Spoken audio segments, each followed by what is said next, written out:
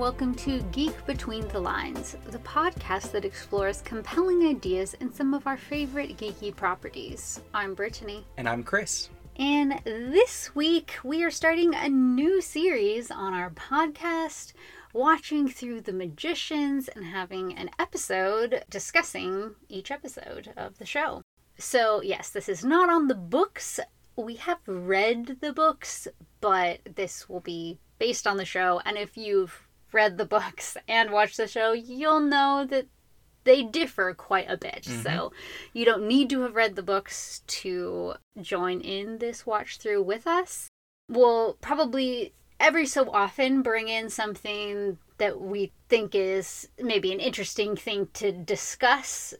In comparison with the books? In comparison, but in general, so much of the plots and even characters and stuff go in wildly different directions that we're not going to be doing that every week, but just as is applicable, and they're not going to be like, major spoilers, I can't read the books, or whatever. Mm-hmm, yeah. But before we get into the episode, we wanted to just introduce ourselves. If you are new to the podcast, we've been doing this podcast for almost 5 years now. Yeah, it's been a while. Which is weird to say. But if you just found us, welcome. Hi. So, yeah, why don't we both introduce a little bit about ourselves. Chris, you go first. Sure. So, yeah, I'm Chris. I use he, him pronouns. I am certainly a geek. Certainly. So I love doing this podcast and talking about all sorts of these geeky properties. I'm also a historian and an educator. I work teaching community college students here in the LA area where we're both located. I'm from this area. And yeah, I just, I really love thinking through things probably more deeply than they have reason to be thought through. And discussing with like-minded people. What about you? So I am Brittany. I probably prefer they, them pronouns. Yeah, I don't have any problem with she, her pronouns as long as people aren't putting me into a group with ladies, women, ma'am, miss, that sort of stuff. For some of our longtime listeners, might be kind of a new thing that they didn't know, because that's kind of been a process that I've been thinking through over the years. So, yes, this is me. Hi. And I have a history background as well for undergrad. I also, oddly enough, have a biblical studies and theology background. I say oddly enough because if you've listened to our podcast before, you know that both of us are very progressive and very, I'm just saying they, them, so you get a little clued in. And also suffer with chronic fatigue and pain, and so I'm coming things from a queer, disabled, half Japanese, half white American lens. Mm-hmm. Yeah, so that's us. We hope that you enjoy our take on this series and the fun conversations that we'll have as we go through. If you participated in our Hunger Games read-through with us, we will be bringing back some of the same sections from that, but not all of them, and some new ones. So we'll just kind of explain a little bit about what we'll be doing. Instead of our striking moments, the corny Chris was like, let's call them magic moments. And we couldn't think of a better name than that. Well, at first I was like, striking moments could also incorporate the less happy sort of things that just don't seem magical, but throughout this series you will learn that magic is not always just this positive, happy thing. Yeah. So it actually kind of works for any moment or moments that are particularly standing out to us that we want to talk about. Mm-hmm. And then we're also going to have a section called Setting and Society. This is going to incorporate sometimes when it's applicable things like touch points where we draw some parallels between things that are in the show and things in our own lives or worlds and society, but also it can incorporate things that are just about the setting, the world building, what's going on in Breakville School, what's going on in these different locations or communities. Mm-hmm.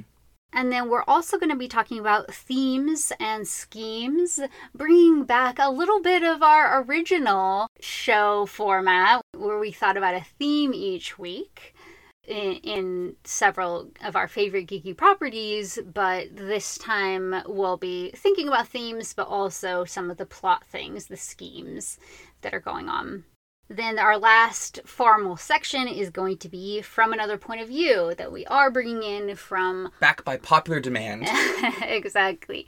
From our Hunger Games podcast, where instead of the POV of Katniss, that is first person present tense, we were thinking about some other characters' POVs and trying to empathize and really think through what they could be experiencing.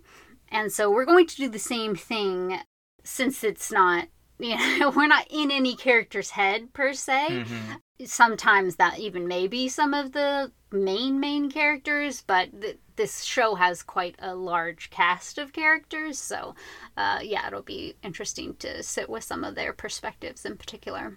Yeah. So before we go into those, I will say that before we were like, yeah, we're going to go watch The Magicians, and it's going to be more lighthearted than The Hunger Games, and fun and brighter. And with this first episode, you might be like, whoa, this seems dark. Did someone just die at the end? Or multiple someones? So... yes, there are dark things that happen in this show, but it is not all that way. And I think the longer we get into the show, the more ridiculous things they have. Yeah.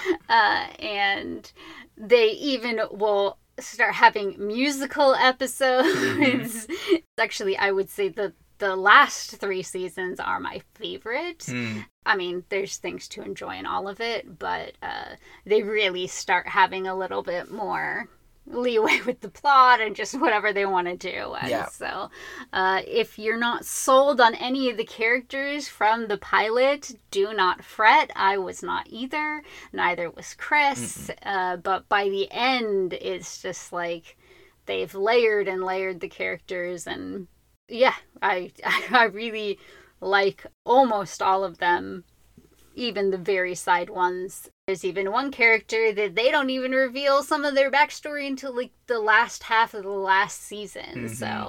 So yeah, it is definitely a character development long haul sort of series. Yeah, but yeah, if you're a longtime listener, you probably know the extent to which we think about and engage with the properties that we are passionate about. And so the fact that we are going into this show is really based off of our love for where the show goes and the ways that it explores its characters and its setting and its themes. And so we are very excited to get into these discussions and to hopefully share our excitement about this show with you, whether you're a longtime listener or whether you're someone coming along just for this season. Absolutely. With that, why don't we go into a recap of what happened in this episode, Chris? We begin with 2 magicians who meet on a New York park bench and discuss the need to educate a group of students. We then meet the depressive Quentin and his best friend Julia, who are both invited to a secretive test of their magical skills. Ooh. Quentin passes and is accepted to Breakbill's University of Magic, but Julia fails the test, and they attempt to wipe her memory about Breakbill's, so she cuts herself as a clue to remember later on. While Quentin begins acclimating to life at Magic College, meeting upperclassmen friends Elliot and Margot, Julia spirals as she struggles to teach herself some basic magic. After Quentin tells Julia that she needs to accept that she can't be a magician, a sketchy dude named Pete offers to teach her and takes her to a sketchy warehouse. In his dreams, Quentin meets Jane Chatwin from the Fillory and Further novels, which he loves. And Jane warns him about the beast and leaves him with a sigil burned into his hand. Quentin's capable classmate Alice recognizes the sigil and sees it as an opportunity to learn how her brother died at Breakbill's. After Quentin's psychic roommate Penny hears a voice telling him to assist them, he and Katie help Quentin and Alice try to contact Alice's dead brother. Instead, they accidentally summon the beast, who appears in the school the next day, freezing their entire class and attacking a teacher and Dean Fogg. And I talk about a cliffhanger start. Right. Well, why don't we go into our first section, which is magic moments. What do you find magical, Chris? Well, I want to talk a little bit about Quentin as our protagonist in many ways. Certainly in the books, and here I think that we have much more of an ensemble cast, he's still put forward in very, very many ways as a protagonist. But it is, I think, a testament to him as a unique character that we first meet him in a mental health institute. And we're introduced to him as someone who is depressed and is isolated from people, but not just isolated in a way that puts him as a victim, because we also see how when he engages with other people, he can be entitled and standoffish, and how we later learn, is not someone who commits to change, to changing his behaviors or to changing his surroundings in ways. And so I think that he's an interesting character because he highlights some elements of depression while also still being a complicated character who's not just someone who are entirely meant to sympathize with because he's sad. But instead he has, more complexities there. He has his own character flaws, his own self-pity, but also inability or non-committal to changing things to address his depression. And I think that that's a really unique thing about his character, and especially his character as a kind of core protagonist for a story like this. The show really does just right off the bat introduce those elements of his character right in the first episode. Yeah, which I think is really interesting. Like, it's starring, or at least that's how it's set up, right? Mm-hmm. That it's starring this character that you first see in a mental health clinic. Yeah, it's very unique, I think. But I would probably push back a little bit for Quentin in the show. I think he is more willing to try to change things than Quentin in the books, because we see that he's actually on medications, right? And that he's starting a new one, so it seems like he's been on other ones in the past and things. And so sometimes it can just be really difficult to find something that actually works well for your brain. So I think at least the fact that he would have voluntarily gone to this place because he didn't want to hurt himself, that he's willing to try this new medication, like, I think he is at least trying. Yeah, absolutely. I'm just trying to say that he has some complexities there, because we see, for example, Julia get frustrated with him because he says that he's going to grow out of his fillery fandom, but she sees him still take any opportunity he can to dive deeper into it. And yeah, I think that he's an interesting character for sure. Yeah. I also really appreciate the body language the character has. I really noticed in this episode how he can sometimes communicate a lot through his body language. In particular, near the end, after they do the spell and they don't think anything's happening, and he's kind of just crouched near Alice and is kind of shuffling around as if he wants to be doing something, isn't sure what to do with his hands or how to do things, and he says, like, I guess I'll clean up. And he just really, really communicated the kind of awkwardness there, the lack of confidence in himself, and kind of a person who struggles with social situations without having to actually have exposition that explains all of that. It just was kind of shown through that body language. Yeah, I think the actor does a great job with having very particular mannerisms that he continually utilizes. Yeah. Another magical moment I wanted to talk about, though, was the scene with the Beast in the classroom. Not only do I think that it's striking and certainly a great end to the first episode of the show, but I was noticing in this watch through some of the kinds of cinematic aspects of how it's shot and framed, and how, for example, the music had this kind of really basic beat in the background, but then almost like industrial sounds that would come in, really highlighting how this is a breach of the kind of magical world that Break Bills was billing itself as, but that this was billing itself as? Exactly. This is a break of that billing. Really getting the new listeners in. No, that this was in many ways, a ripping apart of the dreams of what a magical school could be, but that there is danger here. Yeah, the way that it was shot, and in particular the sound design of that scene, I thought was just a really, really effective way of communicating those things. Yeah, and a villain with those swarming moths is just such a cool visual that, yeah, it does seem very unique. Yeah.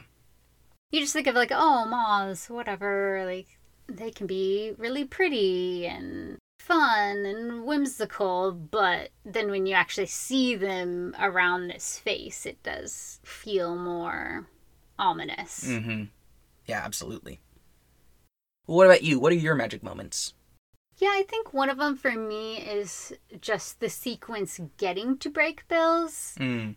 Unlike something like Harry Potter, where everybody gets onto the platform 9 3/4 through this same portal, it shows that there are very different ways to be ushered into this other reality, really, because it's nighttime and then they enter and the sun is coming through the clouds, and it was like a cold, dark New York before, and so I think it was just a really cool way to also kind of symbolically show how Quentin is viewing this entrance into the magical world.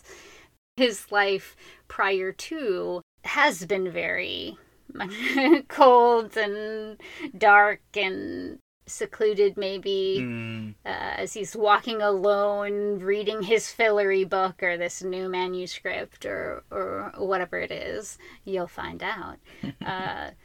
And then he is struggling, trying to chase after this thing, another problem that comes up, and then he suddenly enters this bright new world, and the one that he's always wanted to exist, and it does, right? And how exciting that is. And so, yeah, I thought it was a really cool scene. Yeah. The other magic moment for me, of course, I have to talk about is just Elliot's pose. Oh, yes. Oh, yes. Spoiler alert. We love Elliot. We love Elliot. I remember the first time we watched this show, I had seen it once before, and I was like, Chris, you should watch this. And so we were watching it, and then he has this pose, right? And then Quentin asks him, am I hallucinating? And he's just like, if you were, how would asking me help? And Chris just turned to me, he's like, I think I found your favorite character. I was like, not untrue. Yeah. Sometimes I can be pretty predictable. But don't worry, Elliot is not just kind of a caricature of a queer man. They definitely have a lot of layers to him, which is one of the reasons that he is my favorite. And the actor himself is queer, and I think he brings in a lot of his own ideas for the role, because there are some corresponding things between both Elliot and him, but I think, yeah, he brings some new, different things to the role, I think. Yeah. But seriously, what an entrance. What an entrance. And the fact that he's just doing, like, he's just lounging that way really for himself. I mean, maybe it's like, okay, when the new student arrives, they'll see me this way, but he's just like enjoying smoking. Like, he was smoking, right? Yeah, he was. Oh, Elliot with his vest. Yes, we love Elliot. Why don't we go into our next section, which is setting and society. So what are you noticing? Well, one of the things, this being the first episode, is I also find it striking how the episode actually begins before you meet Quentin, with magic. That the show opens with magic. We don't have a show really that starts with the mundane and then moves into the magical.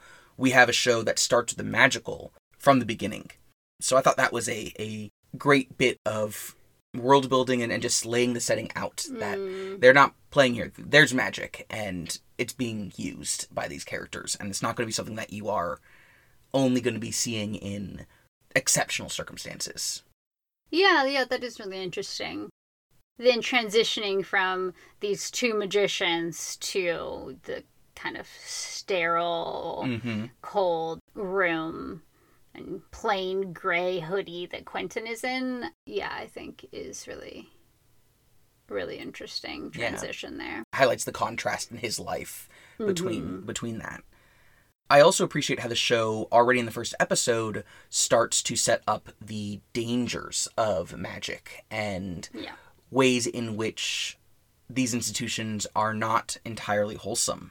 Alice tells Quentin that they need to seek real answers while they're there. Margot and Elliot explain what happened to the third-year class, showing how magic, it can murder you. It can be dangerous. And so we're already starting to see break bills as not entirely trustworthy. We're seeing magic as something that can be exceptionally dangerous. So magic in and of itself in this world is already complex and multifaceted as a tool for the characters. Yeah, definitely. One element that I had issue with was when Quentin accepts enrollment at Break Bills, and then Fogg tells him that he shouldn't take his pills because he hasn't been depressed, he's been alone and angry. And Fogg says everyone medicates, but they hope that he won't need to when he's at Break Bills. I know. At first I was like, okay. Irresponsible way of talking about mental health and thinking about mental health. And telling someone who is suffering from depression, who has had suicidal ideation, that he's just been alone and angry and not depressed, I think is a way of trying to invalidate that person's experiences and the way that they perceive those experiences. From someone who is not a trained psychiatrist, doesn't have expertise in that, and who, in a way, also kind of flippantly argues against people's experiences writ large when he talks about how everyone medicates. I mean, he was quoting Quentin, but... Did Quentin say that? Yeah, so he told Julia, he's like, life is raw and everybody medicates. So, which is kind of a creepy thing, because it kind of shows, how do you know that he said that? How do you know this is his perspective? Yeah. Clearly you've been surveilling him. Yeah, I totally forgot that. That's okay, that's what I'm here for. Thank you, yeah. But yeah, still, I think that it's just a really... I mean, it's irresponsible, yeah, right? Exactly. Yeah. I mean, he said that we hope you won't need to, but still, like, any encouragement when you don't have any expertise in this area is not good. Exactly. And I think not true. And maybe they were trying to bring in that from the books, that Quentin has this kind of cyclical idea that he just needs a new adventure. He needs a new something, and then that will get him out of his depression. But that's not really how that works, and I think that the book presents Quentin as somebody with dysthymia, and I say that as somebody who has that, which is like a chronic depression. It's not a couple-week thing or a couple months or whatnot. Or tied to circumstance. Yeah. It's kind of perpetual. So... maybe they were trying to communicate that because that's how Quentin thinks about it. Oh, maybe I won't need this anymore because now I belong. Now I found this thing that I've wished all of my life is real and I'm a part of it. And not just I'm a part of it, but I'm good enough to get in here, So yeah, I'm not totally sure what they were doing with that, but if you also had a red flag, audience, don't worry, we did too. Yeah. And the show isn't arguing for that. Exactly. Yeah. What about you? What are your points on setting in society? Yeah, so that was one that I wanted to talk about. Also, something that we definitely need to address is sexism and Yes. Violence against women. And Yeah, I had that in my notes too. Mm-hmm. Well, I mean, you have one of the first things after we meet Quentin is him at a party, and he's just like watching this young woman dancing with incredibly short shorts, and it's just the like frame this just butt shot on the butt. Yeah. Which, one of the reasons that we wanted to do the show rather than the books is just because first book Quentin is so insufferable for me. He was just so frustrating because of his adolescent male gaze that like maybe this is how a lot of cis boys who like girls are, but it was just so much for him. He's like, I want to get out of this mind. I can't do it. So this is very much what book Quentin would be looking at or taking note of, but still annoying, unnecessary. Also, as we continue into the show, there will be some sexist language used. Interestingly, though, I don't know what happened, if something changed, but partway through the series, I don't remember which season it's in, but they actually often stop using that type of language, at least from straight male characters. If anyone uses derogatory, sexist language, it's most often women using it. Yeah, I noticed that when I was watching it the first time. I was like, there hasn't been any, like, annoying, I have to roll my eyes moment for a while. So, if that sort of thing also bothers you, that will let up a bit in the future. And then, obviously, we need to talk about Pete. Yeah. Pete, what are you doing? Besides being horrible and traumatizing, and when she's like, are you some rapist? And he's like, no. Like, he's taken aback. And, like, he's offended. Look at what you just did to her. Like, even if you're not a rapist, you're fine pretending like you could be so that you can scare someone into being able to do magic. It's still sexually assaulting them to disrobe them forcibly. Even if it was for a purpose other than that, that's still what you're doing. Exactly. You're still violating their consent and their agency over their own body. Yes. So, very frustrating. Poor Julia. That would be terrifying. And for somebody who doesn't have magic, which people in the real world don't unless I've been lied to my entire life, they don't necessarily get out of those situations. Yes. It might be kind of indicating some of the questionable morals that can come into magic and people who practice it, because you don't have to be a moral person to be born with this gift. And especially in what you'll find out in the next episode is called, like, hedge witch communities, they might not have certain laws or certain things that they have to abide by. So it could maybe be previewing a little bit of that. Yeah. But yeah, I think that Julia is so victimized in this episode when she also doesn't get into break bills and they just tell her that they're going to remove that memory from her. That in and of itself is a violation. So yeah, just her victimization in this show already, and then for this event to happen with Pete. Yeah. I'm not sure if the choice was that it's supposed to be showing different things or different sides of magic or whatever, or if it was just like this sort of spectacle sort of thing that television does far too often. I don't know. I still think that they could have made other choices. Agreed. And should have made other choices, but here we are. Since we're on the subject of sexual assault, if you're watching ahead, instead of just going episode by episode, if you're a first-time watcher of it, you can just pay attention to the content warnings that show at the top of the screen. at the beginning of an episode, there will be at one point a rape that does occur, and it is stated there. We'll give a disclaimer episode before we get there, but if you're watching ahead, that's something that you can choose not to watch. It'll be very obvious when it's going to be happening, so you can skip that scene. There are some also other sorts of violent things every once in a while that will happen, like torture or things, and so you can pay attention to those and fast forward, skip, depending on what you are feeling on any given day. Yeah. Well, why don't we go into, this is not going to be a regular section, but as I mentioned before, when we want to talk about some differences between the book and the show, we'll bring that up. And so we're going to call this little pop-up section Fillery and Further. Yeah, so what's further this week?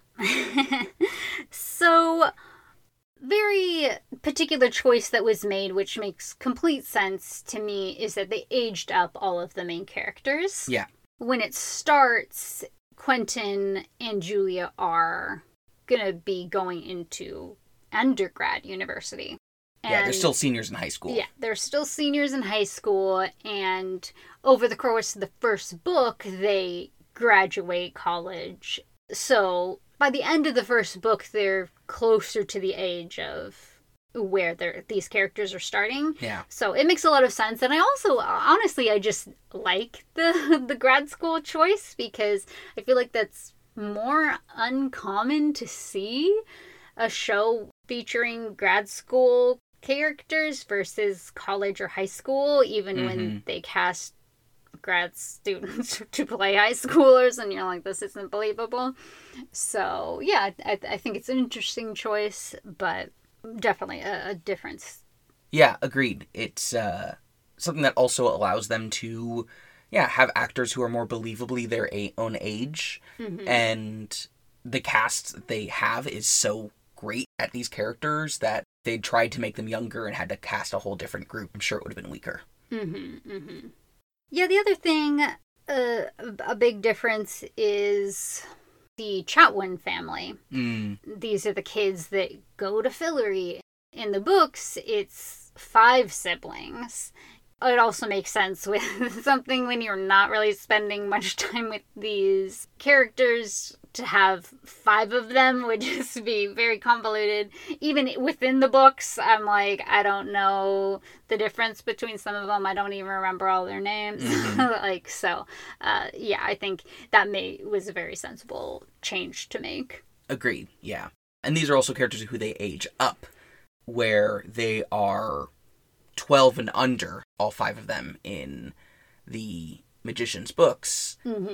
They here are starting their adventures in Fillory as teenagers, and some of them even as people who have served in the war. So, just different takes on those characters in ways that I think are largely effective. As we even already see here with the young Jane Chatwin talking to Quentin in his dreams, I think doing a good job that a young 7-year-old girl or what have you would. I think she was like 5. Yeah, exactly. Yeah. It wouldn't work the same way. Now let's talk about themes and schemes. What do you have? Yeah, actually, I have one theme that is certainly kind of being foregrounded here that connects to what we discussed about the Chatwin children, because we see this idea of having to give up one's childhood, having to move into adulthood and take on the seriousness that brings with it. And we see, for example, how Rupert Chatwin was wounded in the war. And Quentin, I think, also feels wounded. He feels hurt by society and by his role in society. And he doesn't feel healthy, certainly. And so both of them are young, and we see Rupert enter Fillory as a way of maintaining his childhood in a magical land and an imaginative land. And Quentin is also struggling with giving up his childhood. He still loves these books about childhood. He now sees Brakebills as a place where he can have his own imaginative, magical adventure. And I think the show is already starting to lay the groundwork for an exploration of the theme of what it means to be a child versus an adult, and how to, as an adult, navigate things when you still wish for some of the things that you think childhood maintains, even though childhood itself doesn't always have that kind of magical joy that it's seen. It is magical in a way that it is unreal. It is perceived. And so, yeah, I think that theme itself connects to the idea of being a story about magic in ways that are really fascinating. And I'm definitely going to keep my eye on. Yeah, and I really like that Quentin said what life is and what it could be. Eventually, you have to let all that go. I find really interesting from kind of like a quarter-life crisis point of view, because about a year after I graduated from university, I definitely, one of my friends and I, we would have a call every couple weeks or so, and like we were both very much struggling with that of when we were in college, we had all of these hopes and dreams and all of these ways that we wanted to try to help society be better, and then it was much harder than, not that we thought it would be easy, but we just got quite disillusioned, I think.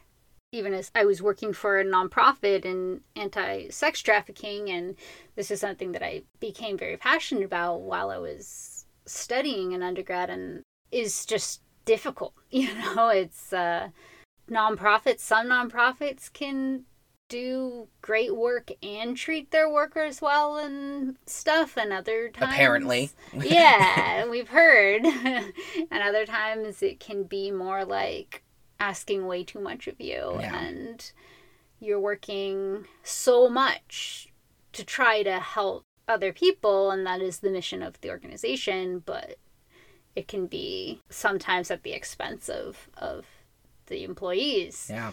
That just too much is demanded of them. And so, yeah, we were both kind of struggling, and so I really feel that here, this disillusionment of these things that you hoped could be. I mean, in his case, it's more like magic and less like, I want to help the world be a tiny bit less broken.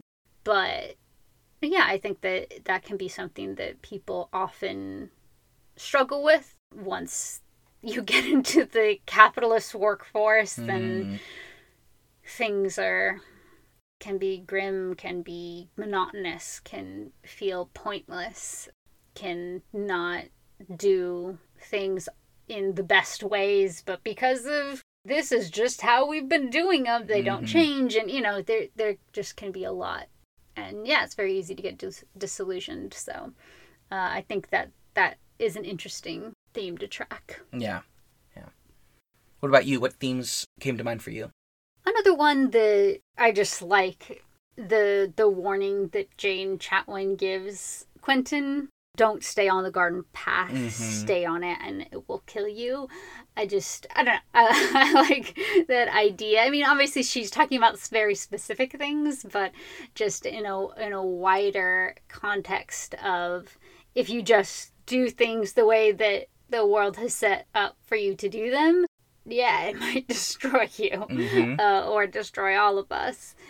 Just like the middle-class aspirations of Americans have led to ecological destruction and modern-day slavery and all these other ways that the world is worsened by capitalism. Yeah, exactly. Yeah, exactly. So that's something that I want to keep in mind to see how they explore, because I wasn't really thinking about it when I watched the show before. So yeah, that's something I want to track. And also another great line by Margot is, "It's good to be aware the world is inherently unfair. Act accordingly." And I think that we see that, especially with Julia. Yeah. and how Quentin didn't act accordingly, right? This is unfair to Julia. She's not even given another chance. She kept her memory, so it's painful in a different way, and he doesn't act compassionately or supportively, really, in any way. Mm-hmm. So, yeah, I think, as we will see as the show continues, there are a lot of unfair things that happen, and that is a reflection of the world. So, yeah. But enough of these dismal thoughts, even though I enjoy them. When we go, well, I mean, who knows? Maybe there'll be more dismal thoughts here in our last section, which is from another point of view. So whose point of view are you thinking about? I'm thinking about Penny's perspective. Yes, I pretty much knew you would, even if you couldn't tell from episode 1, because Penny does not seem like a Chris type of character. Penny is very much a Chris type of boy. Yes. Chris is really not a Chris type of boy. But Penny is. Yeah, so Penny is great, as you'll see. And so I was exploring him in this episode. Even though we don't get much about his character, I think they are putting some things out there that I find compelling and interesting. Penny is fairly standoffish. Yeah, you could say that. He really only gets along with Katie. A lot of that is because they both seem to not get along with other people. And are also fine to be blunt and abrasive in their conversations with others. And they think each other's cute. Oh, I mean that too. Absolutely, yeah. And then we find in the episode that Penny has psychic powers as well. Mm-hmm. That are still not entirely defined, but we know that he, for example, hates the word psychic. That he doesn't want to be labeled as such. And I find that really interesting for someone to resist a word that brings along its own preconceived notions and ideas. But he's also probably new to this world of magic, at least in some aspect, because we see, for example, the psychic group on campus who seems to be fine with that label. Mm-hmm. And so it makes me wonder, okay, is Penny used to people outside of a world in which being psychic is an acceptable thing or a more everyday occurrence, and instead is used to people who see it as scary or frightening or freakish?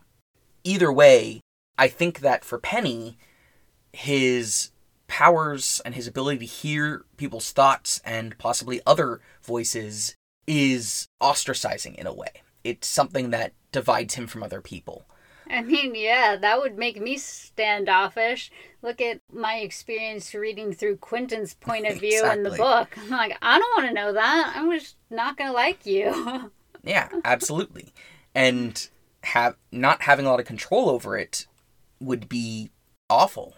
In just hearing what people are thinking all the time and having that really be your first impression of people makes it hard to maybe want to have a deeper impression of those people as well.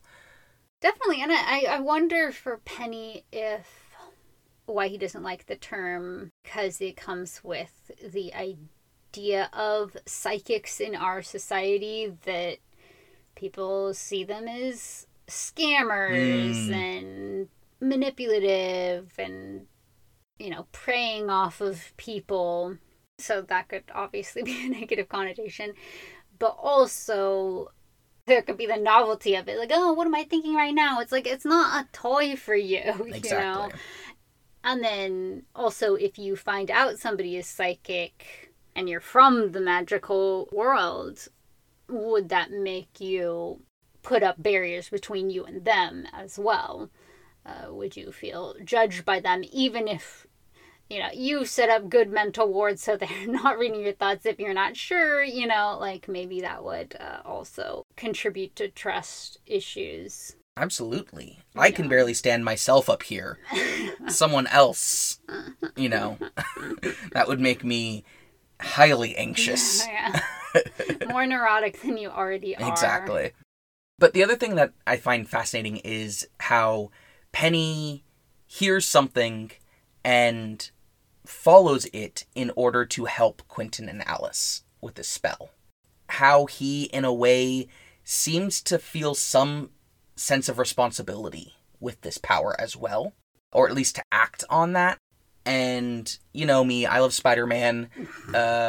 With great power comes great responsibility, absolutely.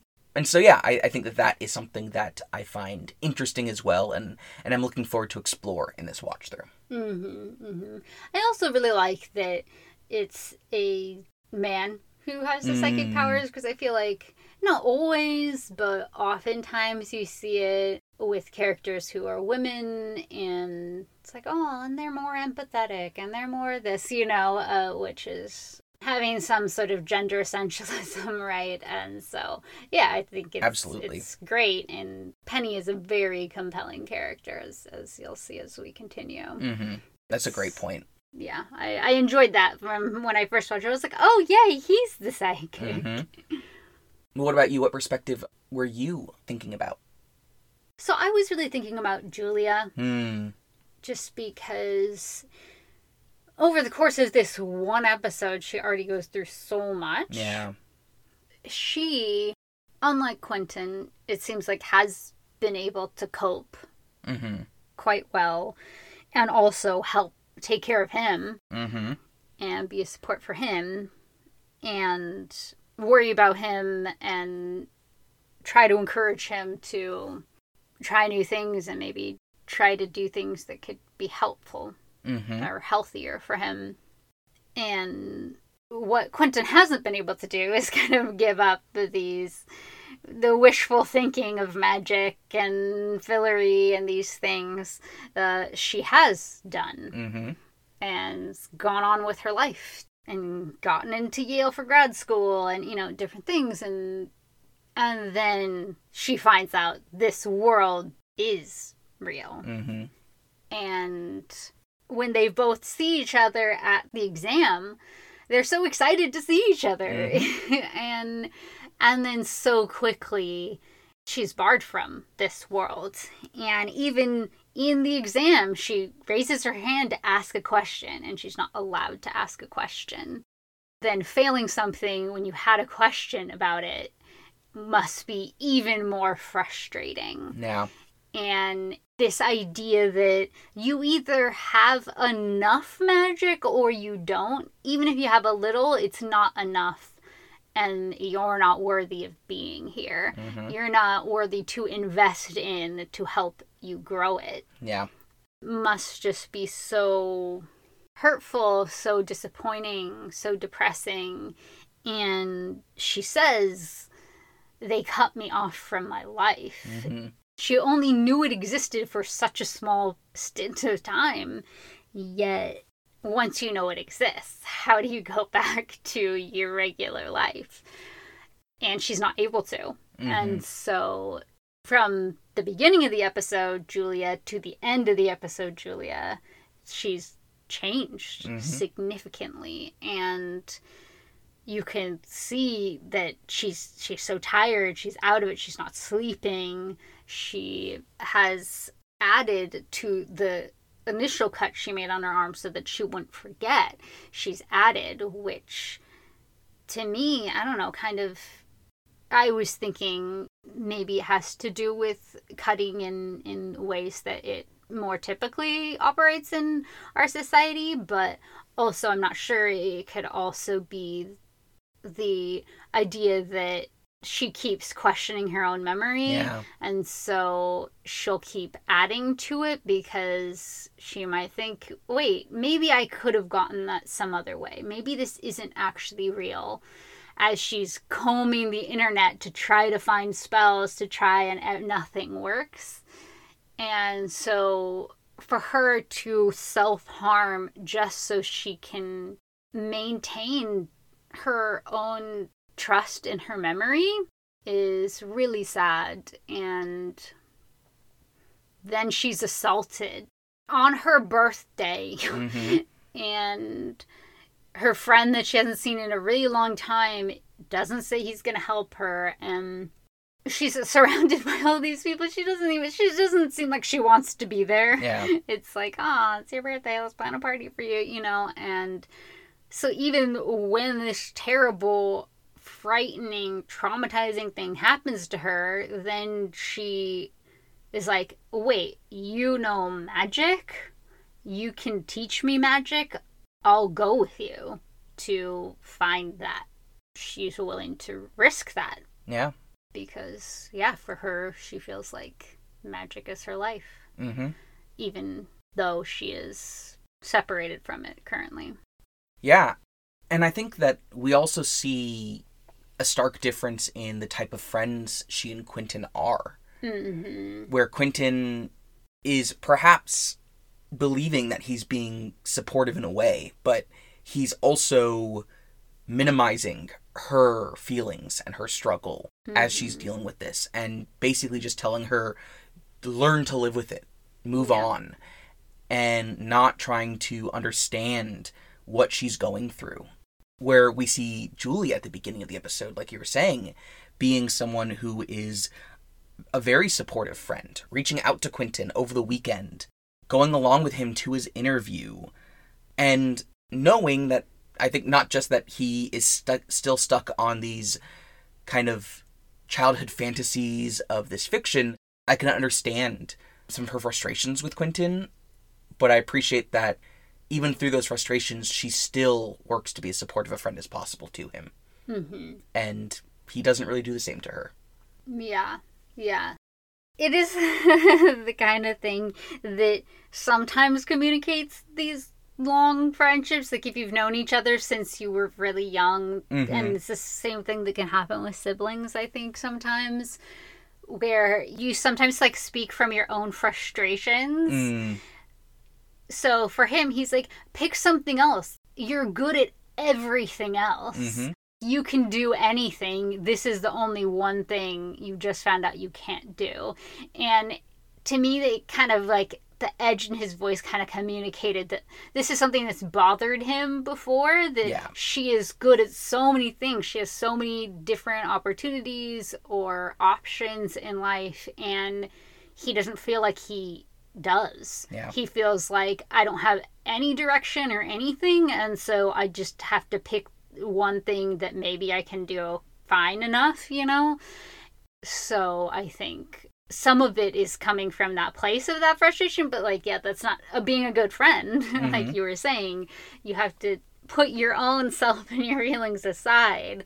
It's not just that she can pick something else, it's that she's grieving this thing. Yeah, absolutely. And I absolutely can empathize with Quentin there, because at my worst, I've certainly had similar thoughts where I've been frustrated because I saw friends being more popular or more well-liked and not holding it against them logically, but still feeling a kind of, pang of, well, I don't have that.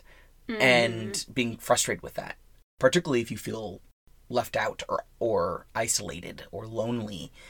Yeah, I totally get why Quentin would feel that.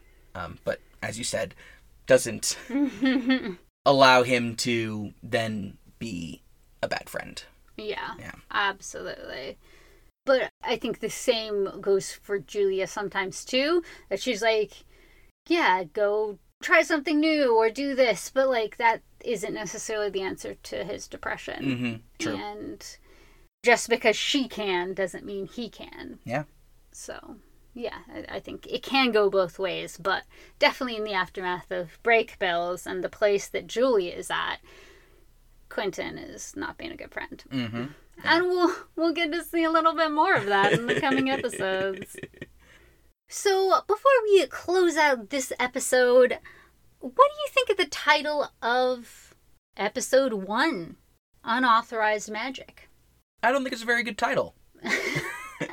I don't think it really highlights anything of importance in this episode. I don't know that it even makes any sense. Who's doing unauthorized magic? I think it's their spell that they do. But they don't really give any indication that there are certain parameters for magic, what they can and can't do. Obviously, they stole the Estonian dictionary, but yeah, that's about it. And they had to go to Fogg's office, and yeah, so there's some things that they're breaking the rules and stuff, but I think that they probably should have named the first episode something more introductory, because we're learning about the world here. Introduction to magic. We don't even know what authorized magic is yet. Yeah. And we're already being introduced, apparently, to unauthorized magic. Like, yeah, I think that they could do a better job there. Yeah. I might have chosen something a little more dark humor, like, hope you read the fine print, or something that, like, Elliot says, because magic can kill you. Yeah. What we saw at the end of the episode. Totally. Welcome to Break Bills. Yeah. Hope you survive the experience. That's an X-Men joke. This makes sense. Yeah, you're welcome. Okay, well, that's going to wrap up this week's episode. So what's happening next time on The Magicians? So we're going to be watching episode 2, The Source of Magic. Well, maybe it'll be about that. Maybe it won't. Who knows? Yeah. Well, thank you all so much for listening to this week's episode of Geek Between the Lines. You can find links to our website, our social media, and our Patreon in the episode description. And if you want to join us on Patreon, we'd love to have you as a supporter of the podcast. Regardless of how much you pledge each month, you'll get access to all of the special content that we've done for past seasons and that we'll be doing for this watch through. Yeah, we're trying to be socialist like that. Also, we are currently taking a poll for what perks our patrons want. So if you aren't currently, but you're thinking about it, now is the time to join and give your input. We're going to keep the poll up for about another week or so. And then we're going to solidify what perks will be in place during our watch through of The Magicians. We want to thank Kimberly Kuniko at Lacelet for designing our logo. You can find her designs at lacelet.com, Instagram, or Patreon. Thanks again for listening, and we'll see you next week. Till then, geek out!